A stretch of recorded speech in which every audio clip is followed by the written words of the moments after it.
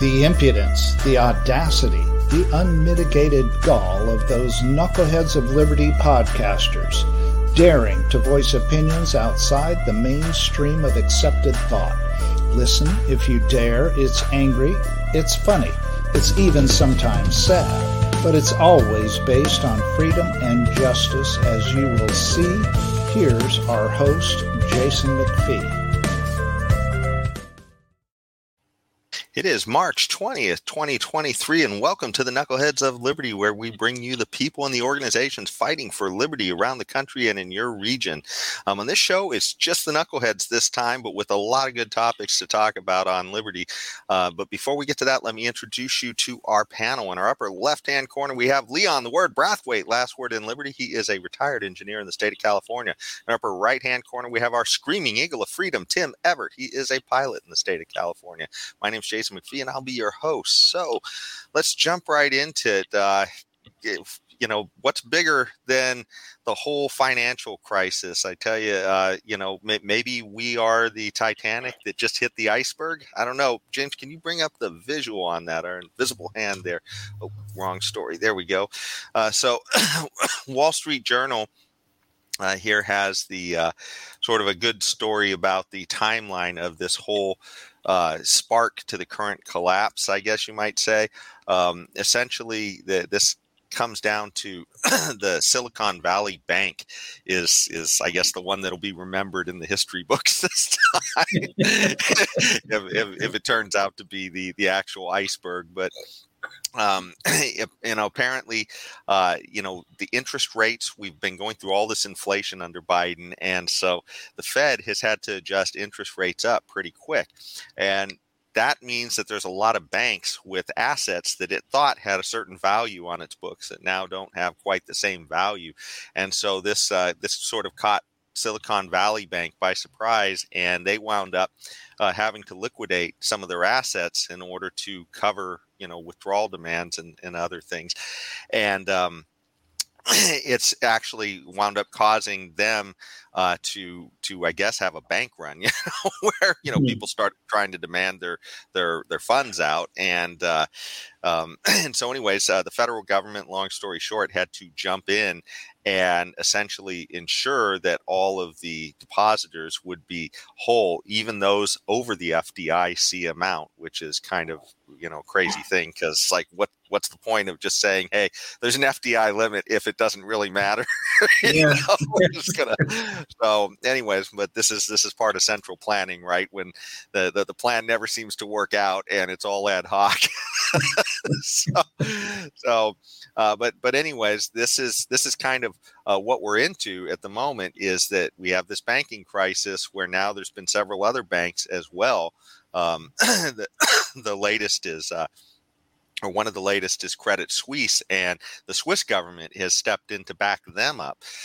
So why I don't think it's the Swiss government, actually, it's a Swiss.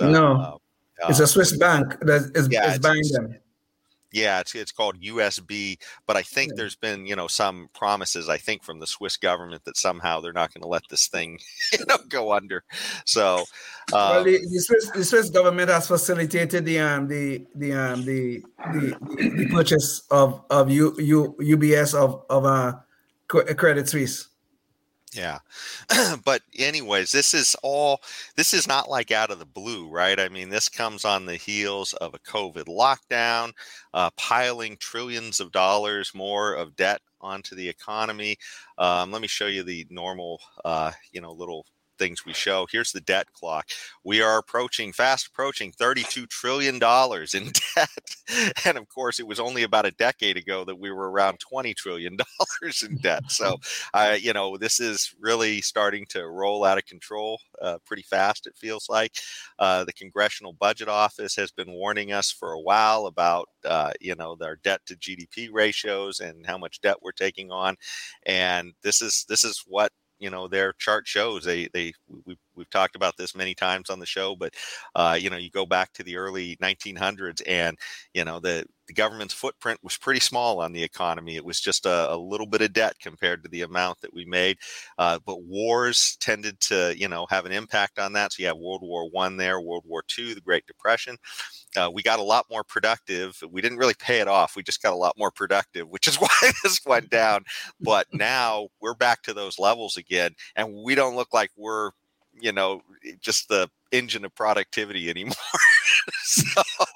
so this is, and this is a hockey stick, for all of you people out there who are thinking about climate and, oh my gosh, there's a hockey stick on carbon. Well, this is a hockey stick your government is telling you about on our debt, on our economic situation, and most people are completely oblivious to it. They, in fact, they even invent things like modern monetary theory and other, might as well be magic monetary theory, I guess, where you just simply print more money and, hey, no big deal. It doesn't matter how much debt we go into, because according to Paul Krugman, we owe it to ourselves. So just completely nuts. But there are some people though who are more sober heads, and this is a story from back in 2022 where they were projecting a recession coming, and this is before the banks had this crisis. Yes. And Rabini, he is Neriel Rabini, a well-respected economist, referred to as Dr. Doom because he tends to predict a lot of these downturns. And he says you're delusional if you think this is just going to be a short and shallow recession. So, hey, maybe the end is nigh. What do you guys think about this? Just kind of, are we there?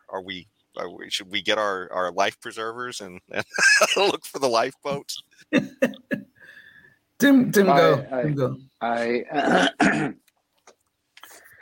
Well, the debt is bad, but in my humble opinion, this isn't this whole thing with this Silicon Valley Bank is not related too much to the debt. It's related to the low interest rates that have preceded the debt and their investments of their depositors, which are wealthy people that have a lot of money into their bank, and then it goes into the bond market at the prevailing low interest rates, and then the interest rates rise, and now their investments that they had in these in this bond market of low interest rates are no longer valuable to be sold on the open market. So they're basically, they had value when they bought them, but that depended on low interest rates, which skews the markets, and that's the whole problem with this system that we've set up and we're using. So,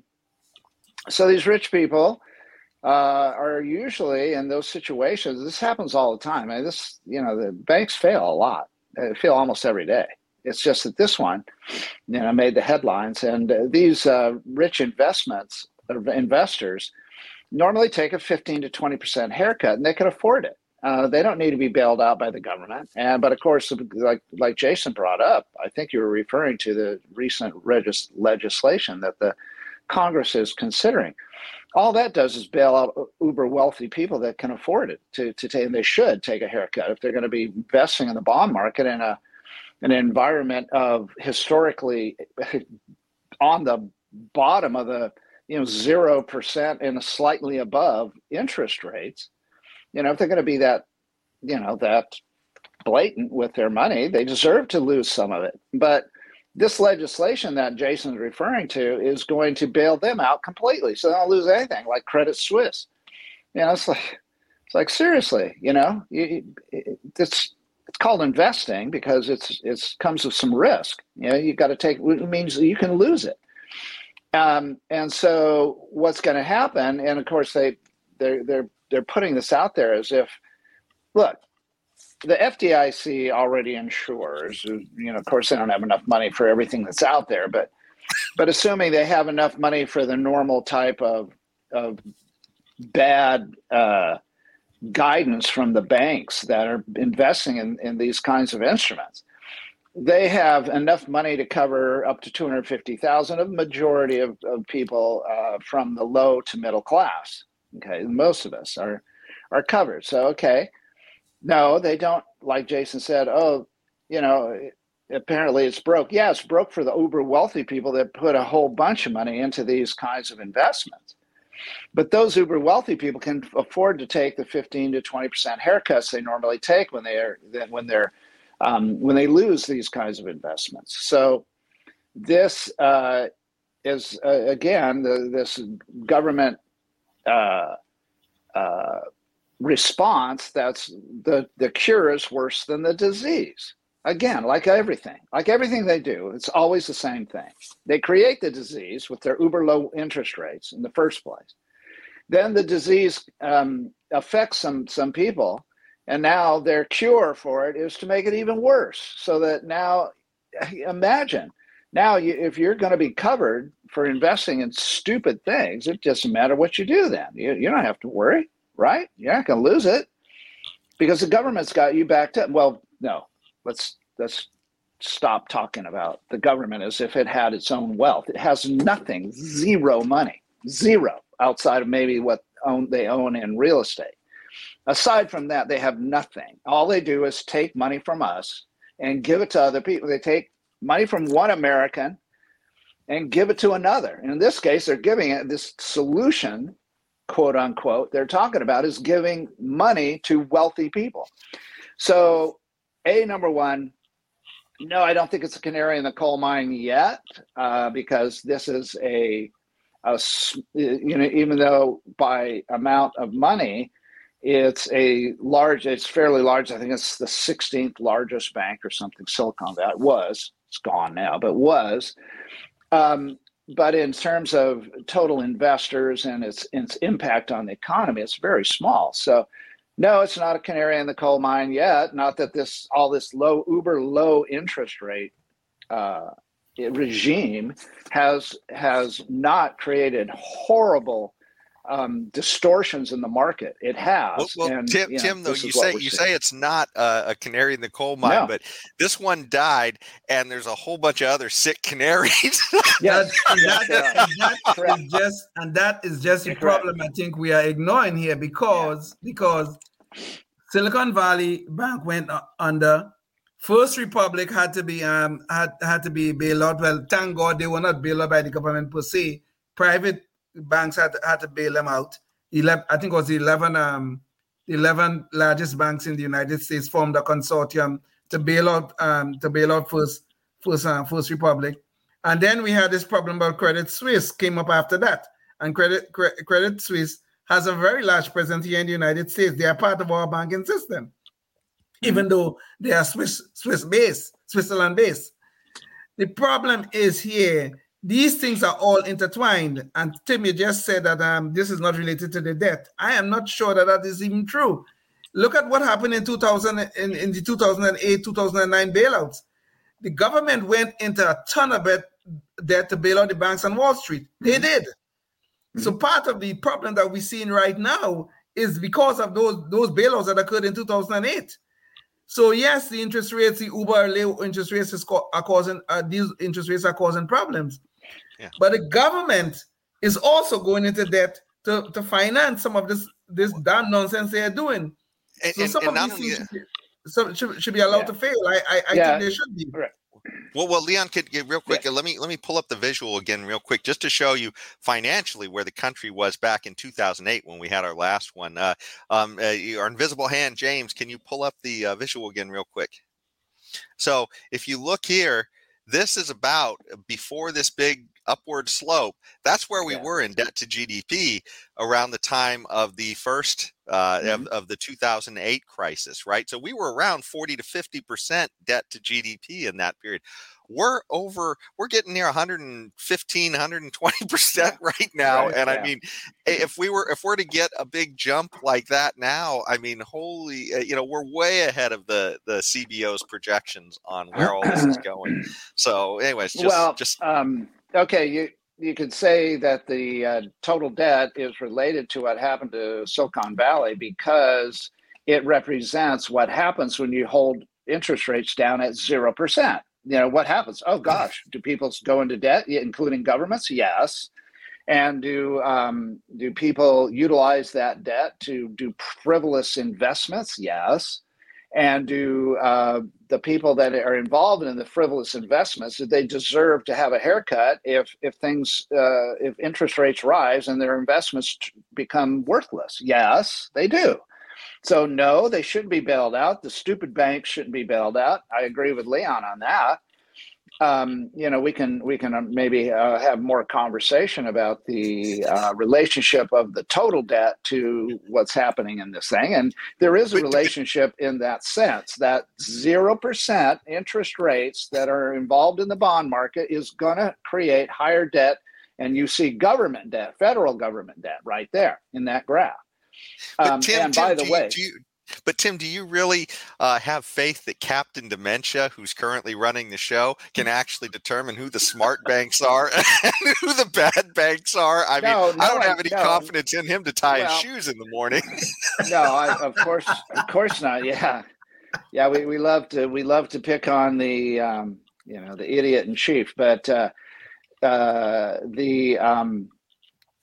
let's see. No one can predict that. I mean, who can predict that? The market can. When these banks make these kinds of investments based on 0% or 1% interest rates, and then, it turns bad for them as interest rates rise.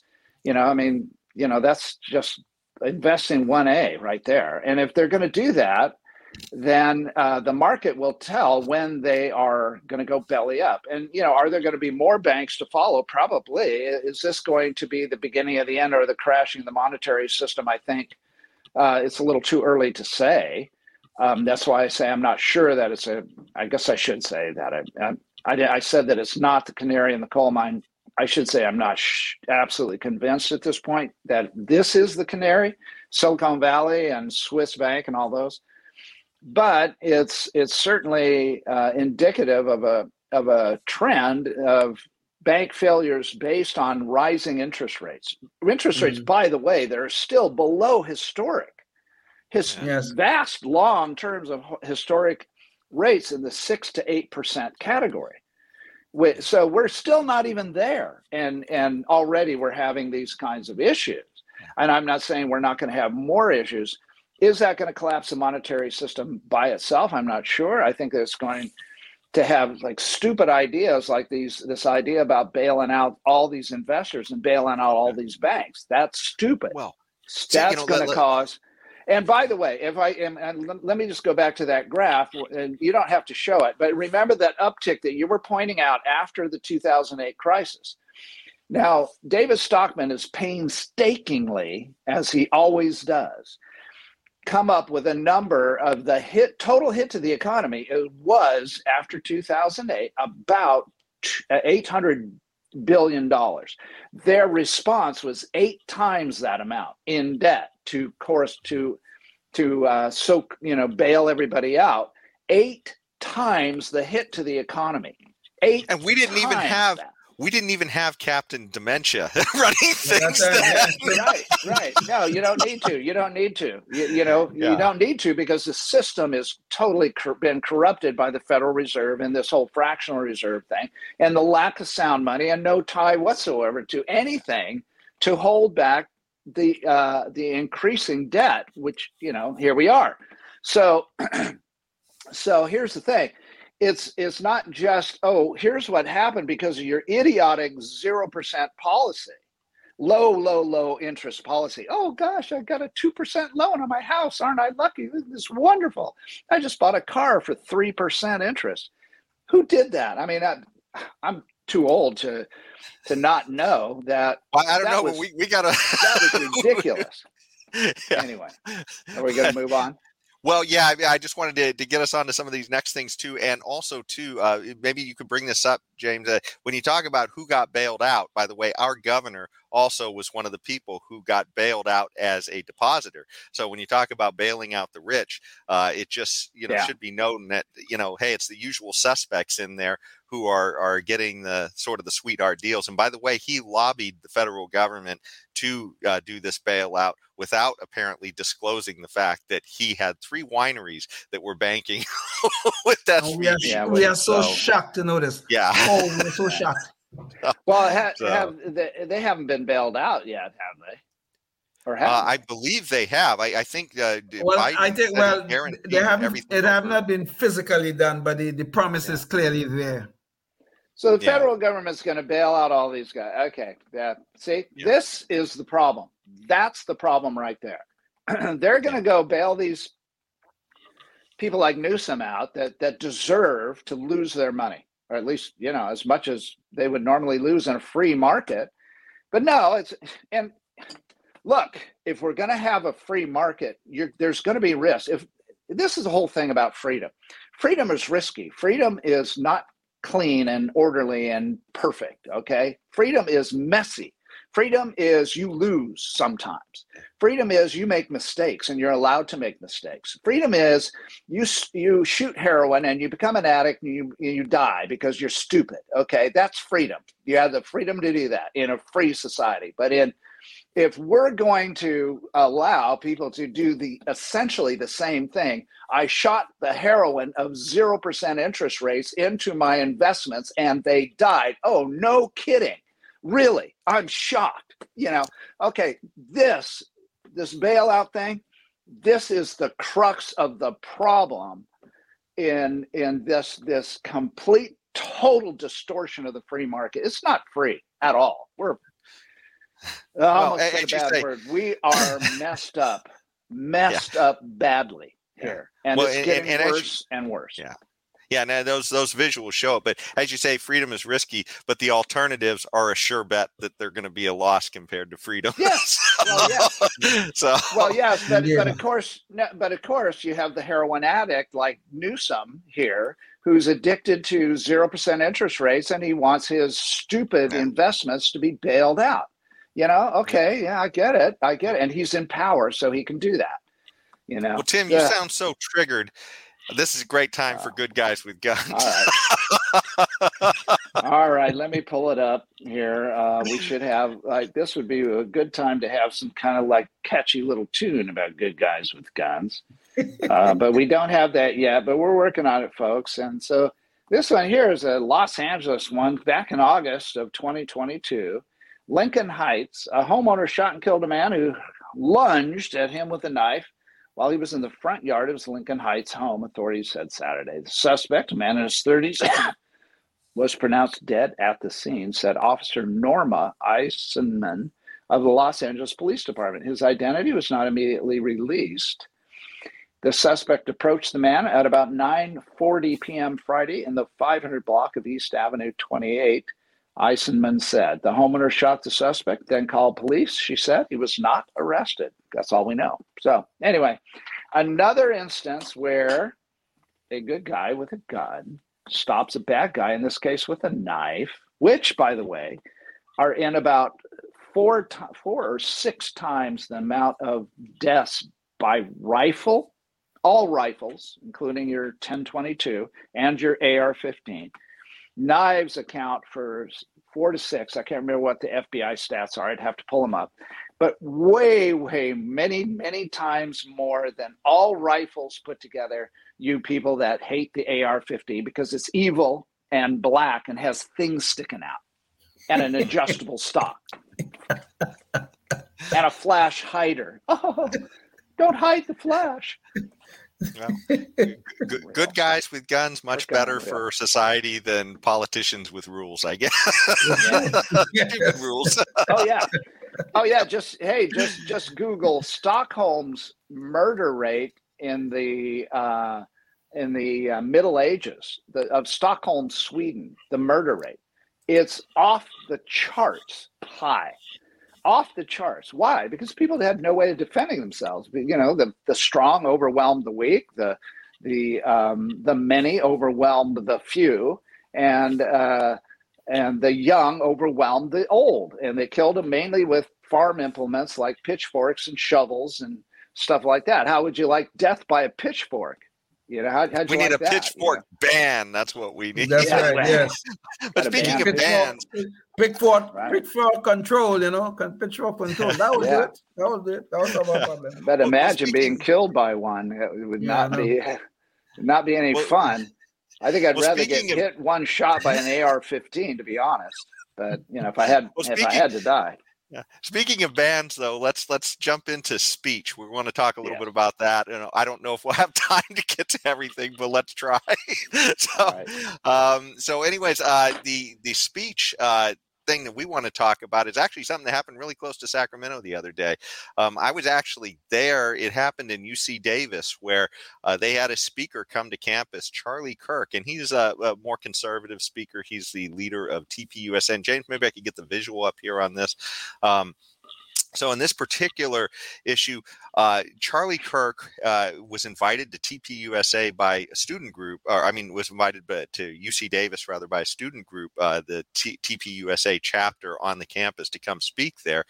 And so the Sacramento Bee then churned up its propaganda machine, I guess, and they started printing in their paper that Charlie Kirk was apparently calling, they said, for lynching people. And so they said, in fact, they said lynching trans advocates is what they, or lynching trans people, I think, is what they said. And so it was absolutely insane, I guess. The paper essentially said that this is another, let's see, where exactly is the quote?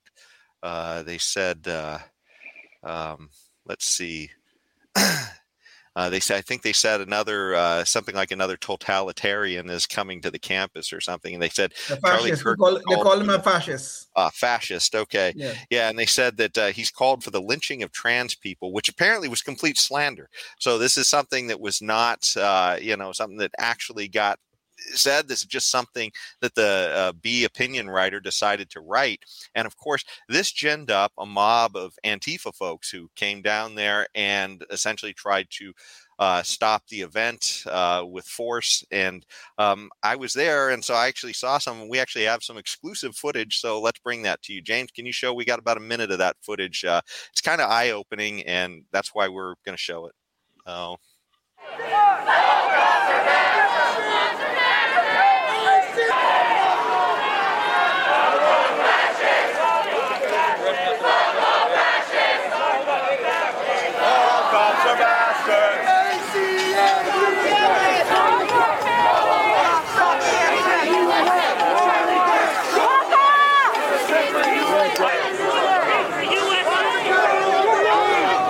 Umbrella? What kind of fucking idiot uses a fucking umbrella? If you're gonna use something, right? You're fucking right here, so get the fuck out of here. All you people need to get fucking jobs. Yeah. You especially. Cancer? I'm not dying cancer. You Someone losers. Else's. All you so losers. Your taxes are paying for me to study cancer, to study diseases. So we're not all losers, is my point.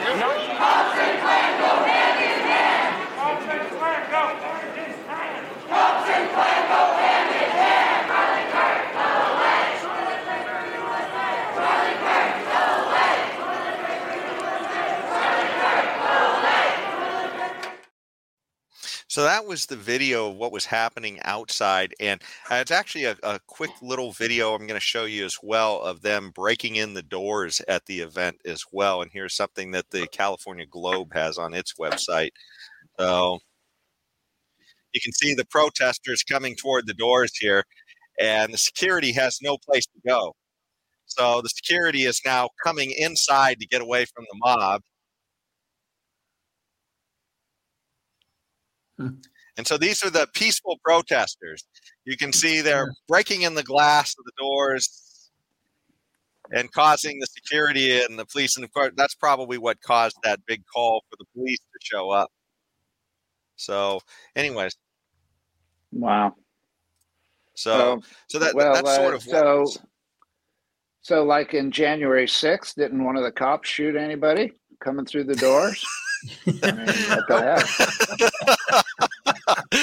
Apparently, they didn't feel as threatened as Capitol Security.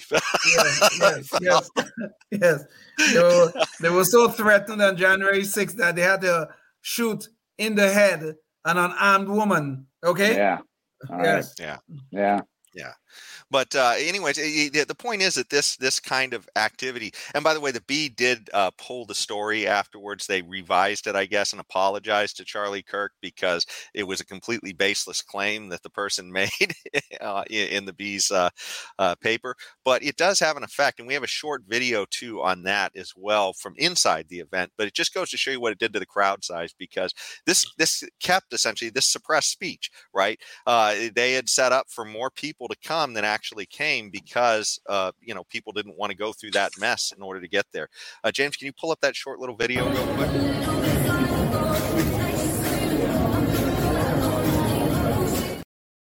See, there's about 2/3 of the seats there in the back were completely empty. So I'm not 2/3, about a third. So it was about 2/3 full. But the point is, that's about a third, of a crowd that didn't come probably because they were scared away. And this is the effect that these people have on speech on campus. Just wanted to throw this out there. You guys got any thoughts real quick on this? I know Tim's already shared a pretty good thought on it. No, this story has so many levels here. It'll probably take the whole show to discuss all of them, but just briefly.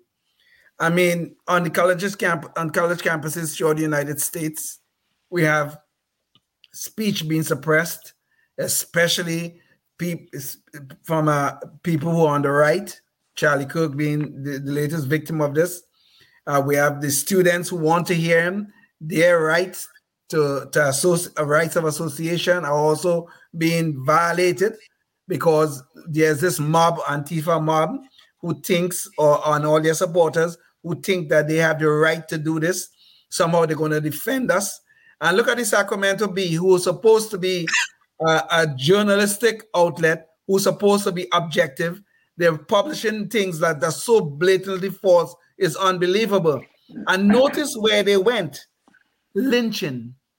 Okay? Lynching. Charlie Kirk was calling for lynching.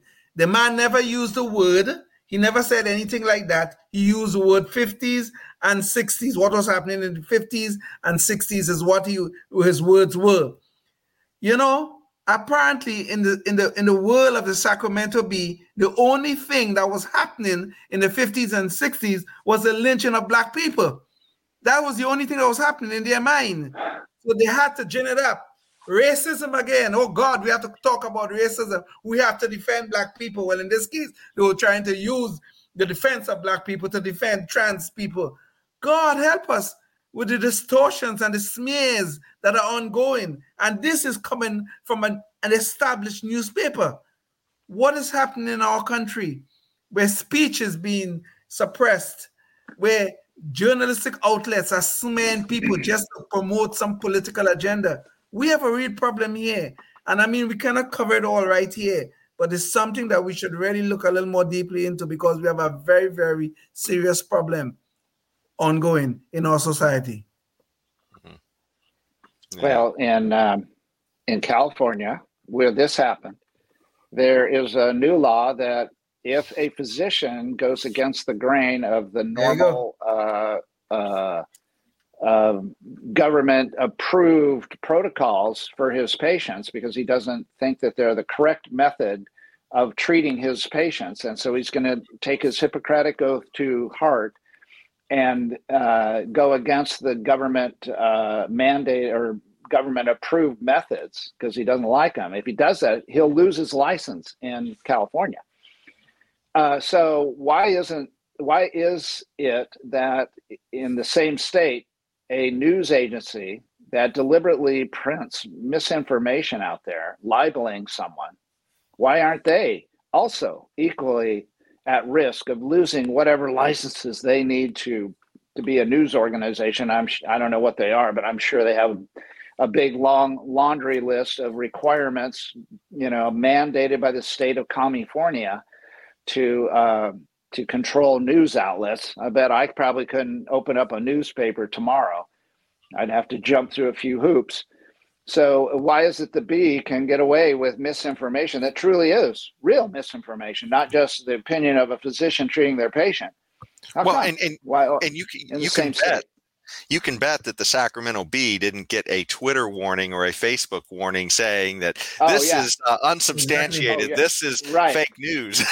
Exactly. Fake news. Yeah, we're going to suspend your account, Sacramento Bee, on Facebook, your Facebook account, because you printed that thing, and they probably had it, an article, something posted on Facebook, or somewhere, to that effect. I don't know. I don't follow the Bee. I don't have time for following, rags like that, complete unadulterated rags. I'm not stupid. So, where's the, it's the H Where's word the ministry again. of truth? I'm not going to say where's the our H ministry word. of truth when we need it? Yeah, where's our ministry of truth? Because there is a to not utilize the H word. There is a lack of consistency here. Oh God.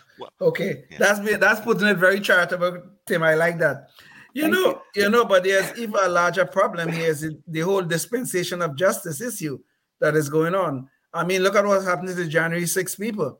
Okay. Well, Leon, can you hold that thought? Because this is a good transition into the Knucklehead Noise Patrol, and your thoughts here will carry right over to that, I think. So, so let me introduce that. So the idea of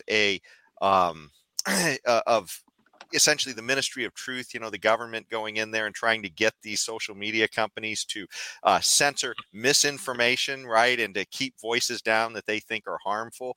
Okay, well, here we completely had the Sacramento Bee doing that, and of course, nobody was out there. They had to threaten to sue them in order to get them down, to pull the story and change it, and that was after the damage was done. But what we have happening in Congress right now is there's a hearings that had just happened recently where they're talking about the Twitter files. And the Twitter files is essentially the story of how the government has been using social media companies to suppress speech. And so maybe, James, you could bring the visual up on this. So essentially, the Democrats they're interviewing Matt Taibbi and Schellenberger about how they about their reporting on this, because those are two of the key people who have been out there essentially showing the revelations of what's been in the Twitter files. So to give you a quick take, Elon Musk bought Twitter, and had he not bought Twitter, we wouldn't be going through these files right now. But because he bought Twitter, he opened up what was happening at Twitter to a handful of journalists that he thought were quality journalists. So this included Matt Taibbi, Barry Weiss.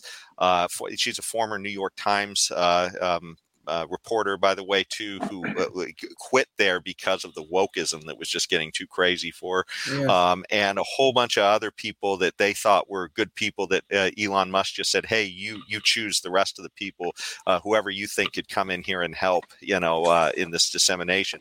So now they're interviewing these people in front of Congress, and the Democrats seem to want to suppress speech. They don't like the idea that somebody is investigating the government's role in suppressing speech, and they're trying to get their sources and everything. And, it's funny, Musk was even quoted in saying here that, this is crazy. These guys keep asking the Democrats, who's your sources? Who's your sources? I mean, this sounds like, I think Matt Taibbi even said in the hearings, it sounds like, East German tactics, tell us your sources, they want to get at all this stuff. But it's absolutely ludicrous. And here's a picture of Matt Taibbi and Michael Schellenberger as far as the hearings went. But the comments, there's just so many that were so outlandish. And of course, Matt Taibbi is a well-respected, honored journalist, and they even called him a so-called journalist at the hearings. One of the Democrats did. But here's a clip that I thought was just absolutely takes the cake. Debbie Wasserman Schultz, during this hearing, she is a Democrat representative from Florida who had been involved in a scandal of her own, where she had essentially was trying to rig the game for Hillary against Bernie in the Democrat primaries, and so she lost her job in the DNC leading that over this. But she decided to attack Matt Taibbi rather on ethics of all things, and she actually decided to go after him about the fact that he made money, on this, that it's helping his career. So we have a video clip of that, and James, could you roll that? Figure on it, but it's quite obvious that you've profited from the Twitter files. You hit the jackpot on that Vegas slot machine to which you referred. That's true, isn't it? I've also reinvested. You've made some. No. Is it true that you have profited since you were the recipient of the Twitter files? You've made money. Yes or no? I think it's probably a wash, honestly. No, you have made money that you did not have before, correct? So apparently, if you're a good journalist and you increase your readership and you make some money, apparently now that doesn't fly either. There's just some of the lunacy to come out of these hearings. But anyways, throw it back to you guys, and maybe Leon, if you wanted to. It's a crime. It's a crime in America. It's a crime in America to make money, but it's only a crime if you're doing something that the right likes. Okay, because Matt Taibbi and them guys are known leftists, but they are just honest journalists. Okay, so it's a crime in America if you're making money from some activity that Debbie and her like type people. If they object to it, then it's a crime. But other than that, it's not a crime. Black Lives Matter got $90 million when they were burning down our cities. To this day, they haven't yet accounted for it. Is Debbie saying anything about that? I didn't hear nothing from Debbie about that one. But there she is right now questioning Matt Taibbi because his readership and his followers have doubled, and I'm sure he have made some money from it. Of course, that's great. I'm great for the man. He should do more of this. But of course, not in Debbie's world, not in Debbie's world. Only Black Lives Matter could make money from burning down our cities. I wonder how much money Debbie makes from breathing air in the Congress halls. It's about all she's doing. Yes. Taking up air, and she's getting paid for it. Yeah, if anybody should have their pay cut, it'd be her for bringing out her BS, if I can utilize that nomenclature, instead of criticizing somebody that's just doing his job. So yeah, if he makes money, okay. Well, who cares? In fairness to Debbie Wasserman Schultz, I mean, if you look at the left's media sources nowadays, CNN, MSNBC, in the New York Times, apparently you don't make money if you're writing, Democrat propaganda for the left in the guise of journalism. Yeah. So she thinks that's the way it's supposed to work, that you don't make money. And so I guess we can forgive her. They're all charitable organizations. Don't worry. They're all the New York Times and all of them guys, MSNBC. They're all charitable organizations. Yeah. Don't worry about it. Leon, before we go, you had a thought you were in the middle of when we jumped to this last thing when we transitioned. Did you want to finish that thought, or was that No, yeah. Well, yeah. I was gonna say there's an even bigger problem with all of this. We're talking about it and we're laughing about some of the things that's going on here. But there's an issue here about the dispensation of justice that we should be very, very careful about. Antifa have been running around all up and down, especially up and down the West Coast, destroying property, assaulting people, and all kinds of stuff. This has been going on here for years now, but nothing have ever basically been done to these people. I mean, how many people you have here have been arrested? I mean, there have been some, but there's been very few. Compare that now to what happened with the January 6 people, where an unarmed person was actually shot by the Capitol Hill police. And now some of these people are sitting in prison and they have not yet been tried. Imagine that is happening here in America. So there is this difference, this separation in terms of the dispensation of justice, depending on if the government sees you as a favorite, as some sort of favorite of the left, versus if you are somebody who's associated with the right. Because January 6th is, of course, associated with Donald Trump and all the leftist stuff, Antifa, Black Lives Matter, and all these people, they're on the favorites of the left. And the FBI and law enforcement seem to be their dispensation of justice is being targeted at the right rather than looking at everybody when we're supposed to have equal justice for all in this society. But that is not what's happening, and this is a real problem. Yeah. Well, and Tim, I thought that was a wonderful insight you had earlier about the idea that they're breaking in the doors there, and those cops didn't have their guns out, like they did at the Capitol, right? So those people were literally breaking down the doors and causing the security to back off and run inside. No, yeah, and what play? That was a school, right? Mm-hmm. That was UC Davis. A public school, okay? Yeah. Public school. Well, they're dancing on thin ice because in addition to the whole right-left hypocrisy, there's also the hypocrisy that if you are attacking the hallowed halls of Congress, which is basically the government, which it is, versus the Antifa people burning down the privately owned businesses. Or suppressing speakers on a campus, right? Yeah. Or suppressing speakers on a campus. So, but just in the actual targets of these things. So on January 6th, you had people entering the hallowed halls of Congress and using sitting on desks and propping their feet up for Facebook photo ops versus people burning down businesses owned by people and their life's work in many cases, and their investments. These people that are hardworking, don't have a lot of money, they're losing it all.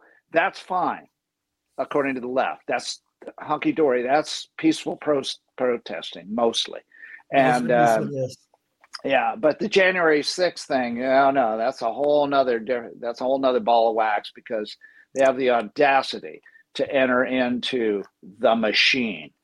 Yeah, and that's part of the big deal there too. And the bigger story, I think, and it's related to these Twitter things, is how threatened the left is by suppressed footage being shown of the event, as they've called for Tucker to be taken down and get rid of Fox News and all this other stuff. So suppression of speech again. Suppression of speech. Yeah, they are calling for it. Okay, the left in coordination with the government is calling for the suppression of, we want to make sure there's no misinformation or disinformation out there, and that is all we want.